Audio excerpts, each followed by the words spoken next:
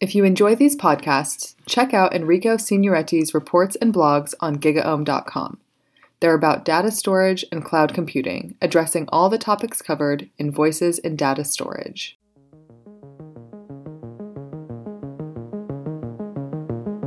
Welcome everybody, this is Voices in Data Storage brought to you by GigaOhm. I am Enrico Signoretti and today we will talk about in-memory storage. You probably already know, last year Intel presented a new product called Intel Optane. Okay, this is something that sits in the middle between traditional RAM and NAND.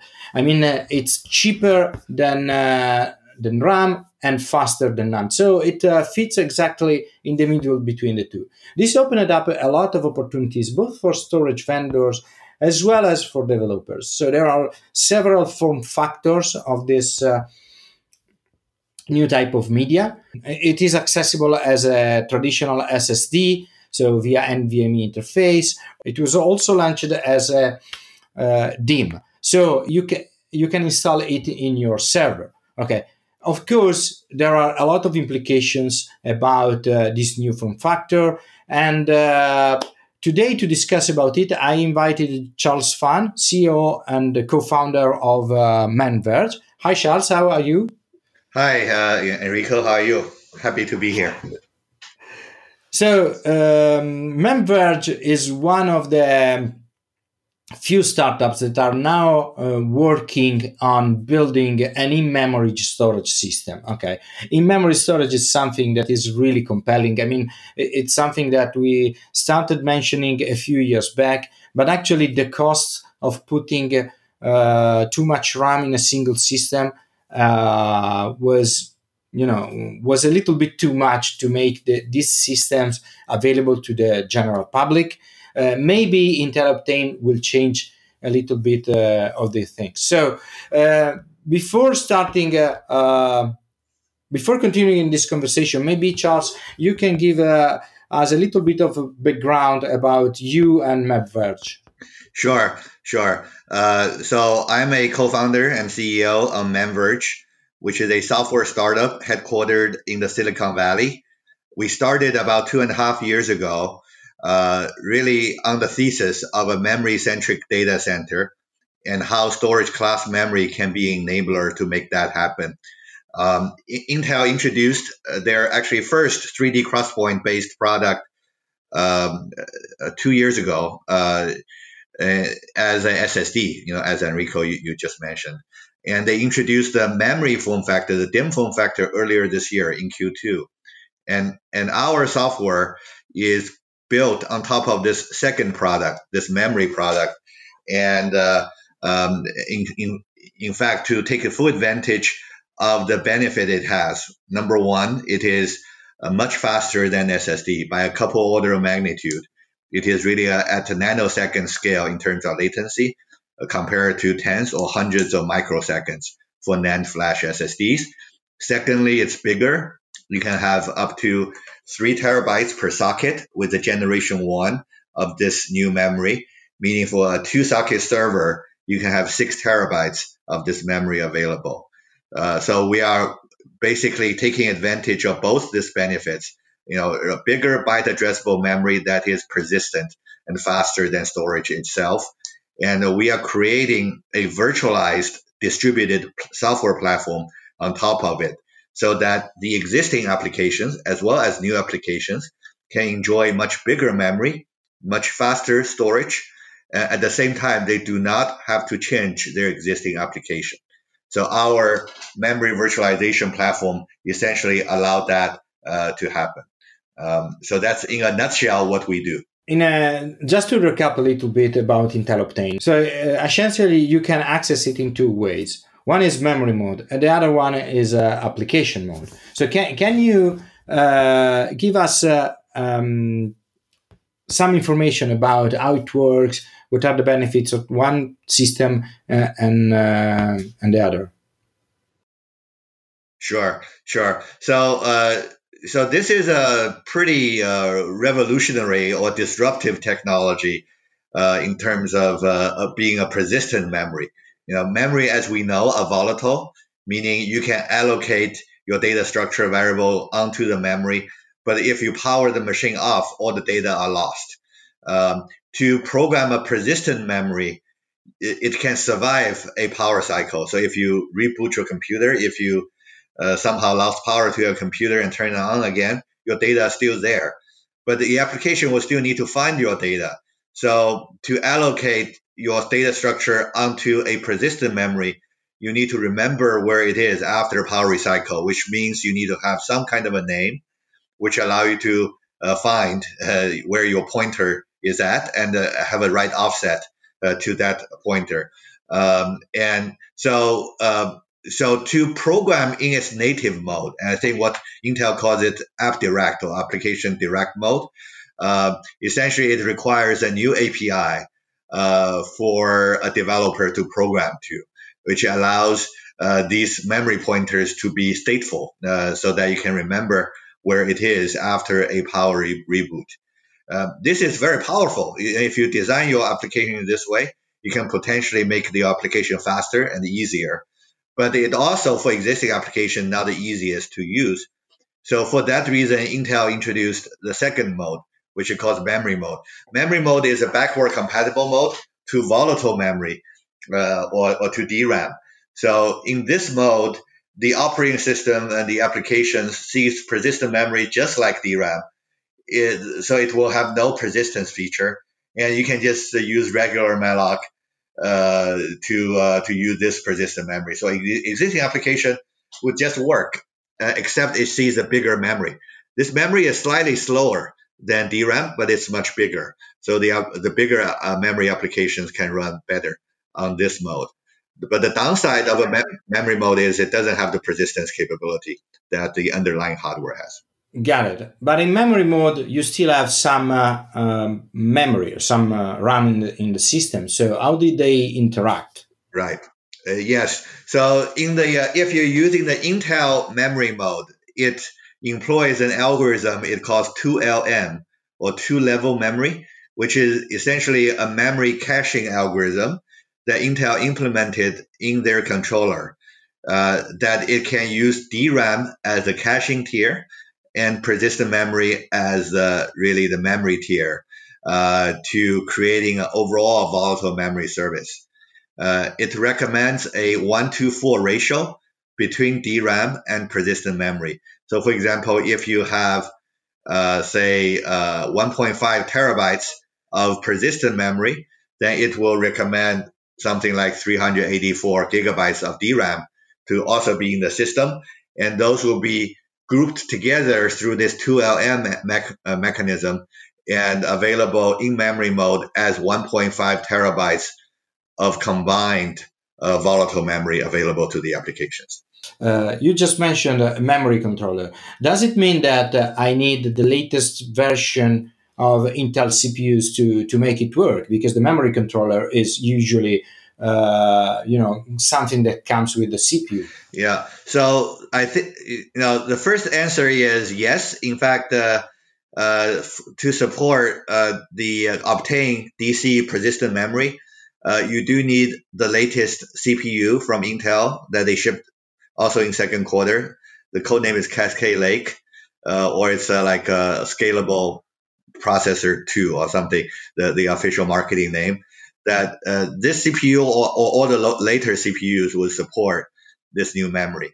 The second part of answer is the memory controller I referred to was actually referring to the controller chip on the DIMM card itself. So it comes with Optane is this DIMM card. Outside the card, it has a controller. It also has the media, which is a 3D crosspoint. And so the actual algorithm are being implemented right on the DIMM card. But the reason you need a new CPU is in order to support this new memory, Intel implemented a new variant of the DDR memory protocol. It calls DDRT, which allows the DIMM slots to support memory of different frequencies for them to coexist together peacefully together, so that you can have DRAM, which is at a different frequency as the Optane memory, to be plugged into the same memory channels that's connected to the CPU through DDR or DDRT. And this new CPU support DDRT, and all future CPUs will support DDRT, and that's the reason you need a new CPU. I see. And how do you implement Intel Optane in your system? Yeah, that's a great question. So Intel, I think, are doing some groundbreaking, revolutionary work with this new hardware. So the question is, what do we do? So most immediately, we are developing a software we call distributed memory objects. What we do is essentially a virtualizer of the persistent memory, so that we access the persistent memory on these servers in app direct mode, in its native mode, so that we can take advantage of both the persistence and the speed of the byte addressability of this new media. And then what we do is we present the memory and the storage interface to the applications that are both backward compatible to existing interfaces. So the benefit, we are like a translator. We are speaking this new language of persistent memory, and we are translating to the existing language of volatile memory and persistent storage at the same time. And so that those applications can take advantage of both bigger memory and faster storage through these interfaces without rewrite or recompile their application. They can be deployed as is. So we basically serve as this translator to allow existing applications to adopt this new technology in the easiest way possible. You have this translation layer, okay? And now I have two questions.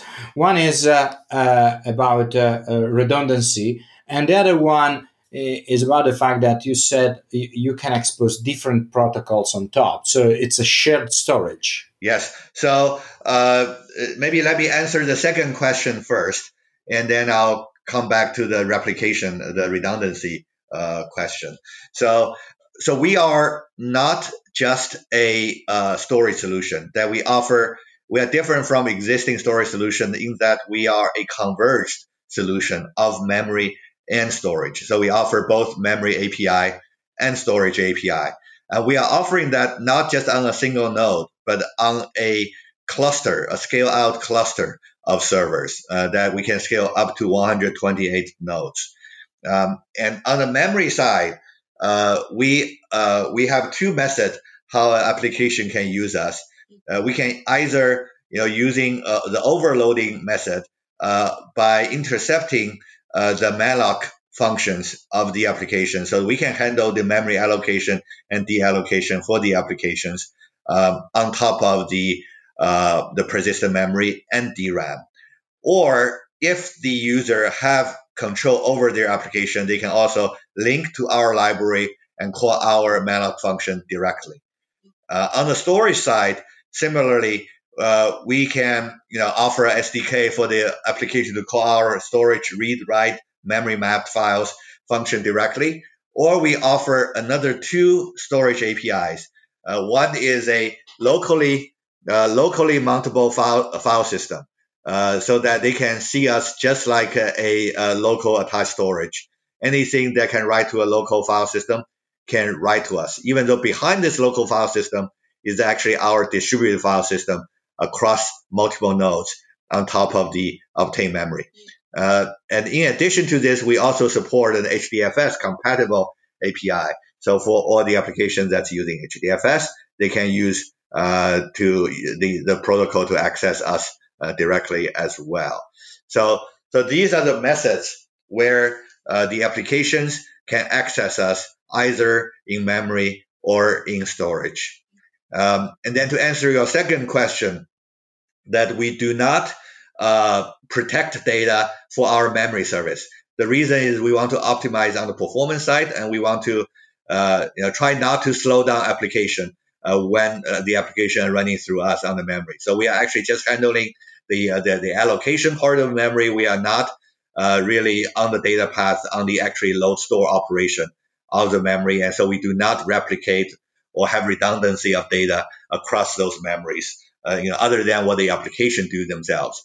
And on the storage side, we do support failure resiliency and redundancy of data across the media of different nodes so that we can recover gracefully from the failures. I see. There is a lot of to digest here. I mean, so you're talking about at the end of the day a massive cluster, 128 nodes that share a massive amount of memory at the end of the day, and application can access memory sees at local actually, but actually it's a distributed memory cluster, or you can use the same memory, the same cluster to provide storage services, and they can mount them as a local file system, as a HDFS, or probably you can put on top NFS if you use these tools like Ganesha and other things like that. Okay, I don't know if it makes sense from a performance perspective, but actually theoretically you can do everything you want. Okay, because you have Linux machines I suppose in where you are installed. Okay, so this is really really big at the end. So you can really change the way this kind of cluster are designed. So the question that comes immediately after it: what are the best use case? I mean, I'm pretty sure that big data analytics is the first one. Yes, you are absolutely right. So in fact, big data analytics are some of the first use cases that we explore with our alpha customers and beta customers. And so are the machine learning and AI applications. We've been working with a number of customers on those. In short, in terms of to judge what is the best use case, is in any data-centric application that either needs a bigger memory or faster I/O are probably good candidates to be a good use case for us. Most recently, in the last few months after Intel shipped the actual hardware, we have found the biggest traction with financial services customers. And especially with the low latency, high performance infrastructure in processing market data and in support, the trading applications. And those low latency and high performance infrastructure is where constantly the application are pushing the boundary on the amount of memory it needs and how low the latency they would like the infrastructure to be. And our solution offers order of magnitude improvement over the status quo, what's available between DRAM and NAND flash today. And I think with our system sitting on top of the storage class memory that Intel pioneered, really offer the next generation infrastructure for example, PubSub applications for financial data, for market data replay, and for the quantitative model back testing. For these use cases, that we found a very good sweet spot for this solution. And what about the networking? Do you need specialized hardware or just any Rocky enabled switch work? So right now we support best Rocky RDMA over Converge Ethernet.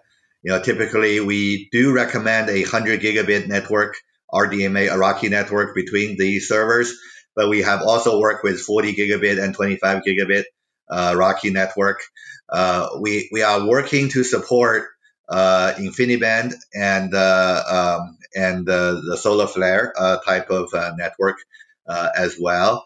And then if you are only using our solution as local memory and storage, but not remote memory, that we can support 10 gig Ethernet as well.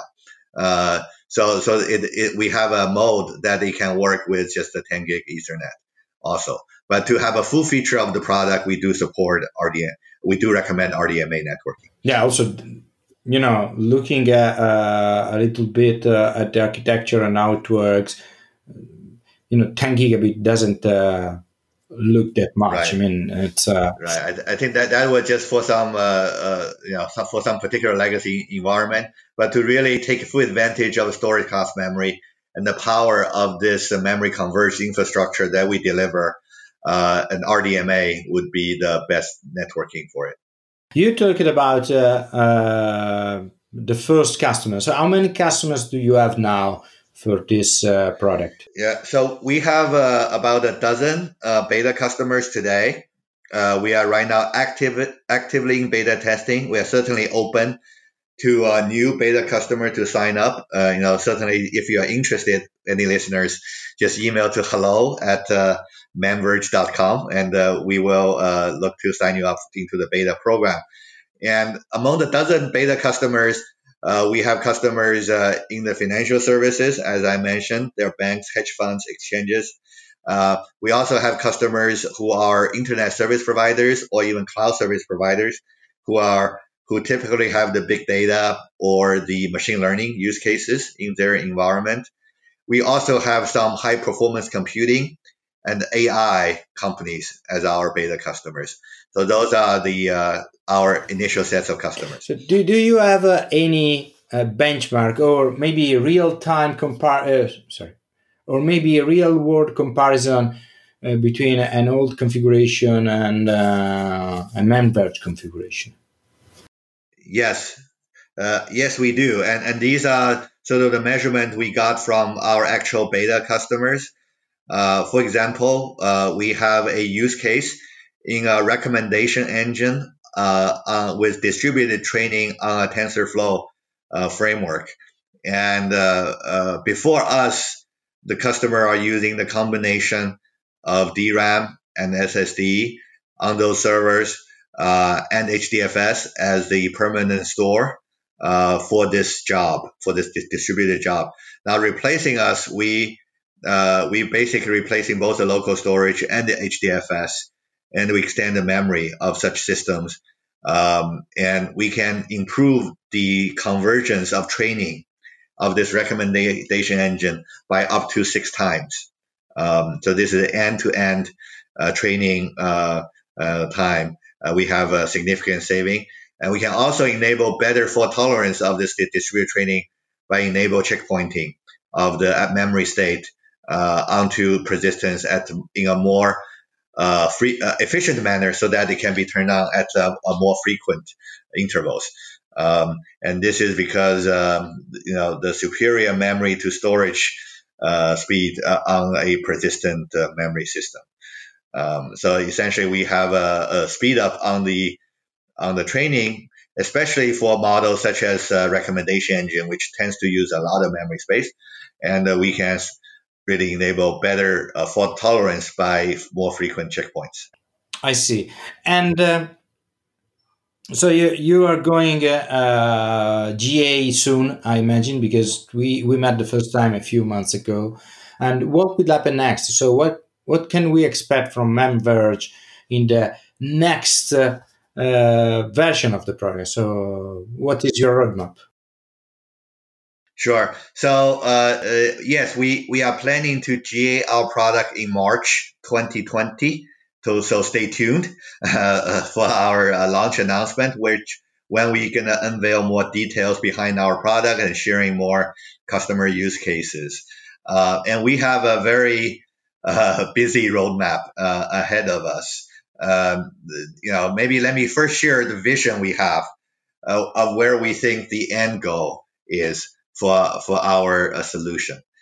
In our vision, the future data center will be number one, more software defined. Whether you're talking about public cloud or private cloud, the infrastructure will be more delivered through software, so it is more composable and more flexible to be used by the applications.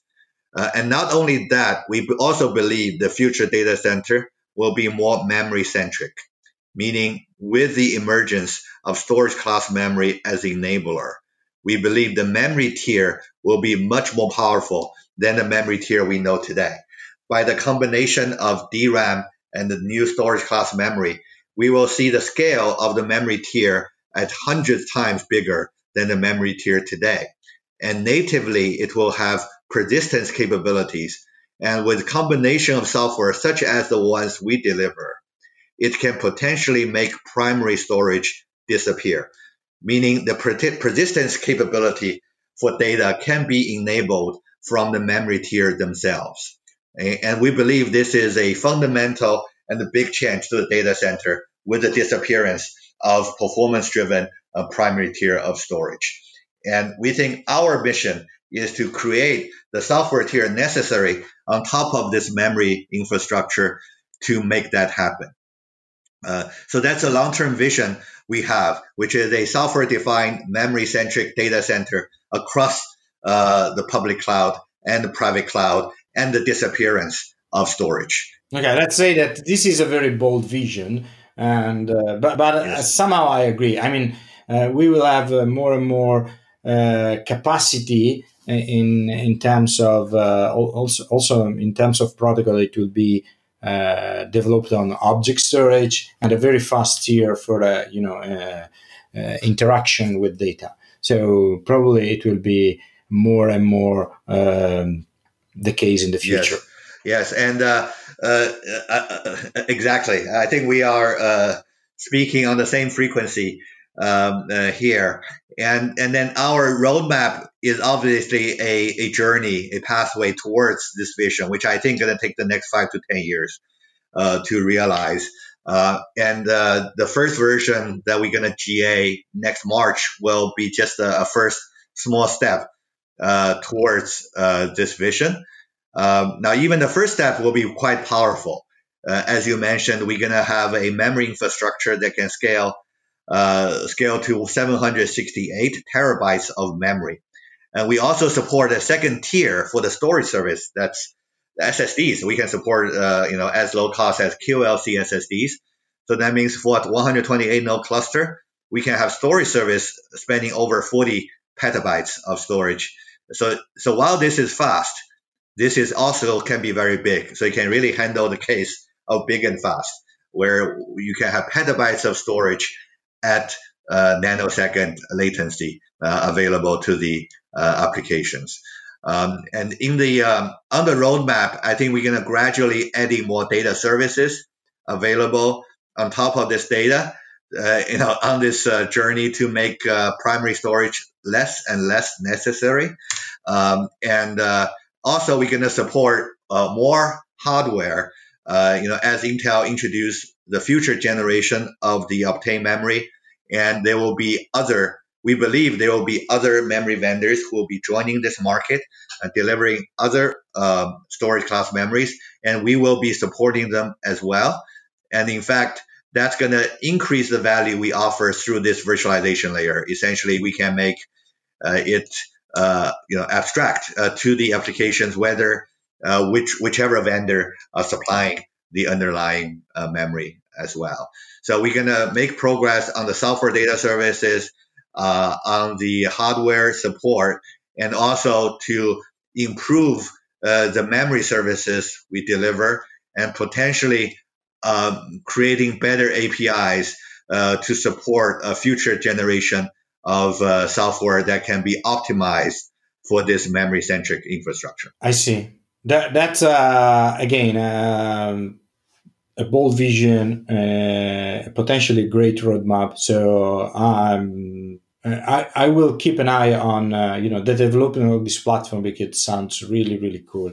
And at the same time, I would like to share with our listeners a few links so that they can dig a little bit more in your technology and on what you do. So maybe you can share with us your social media handles and the website for Memverge. Yeah, great. If you are interested to learn more, come to our website, www.memverge.com, or come to our Twitter with the handle Memverge, and also LinkedIn. You will find Memverge there as well. So look forward to share with you more about what we do.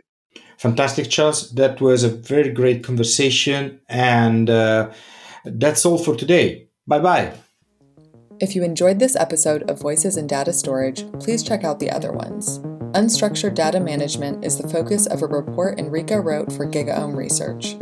To find out more about how data storage is evolving in the cloud era, download the single report or subscribe to GigaOM Research for future forward advice on data-driven technologies, operations, and business strategies.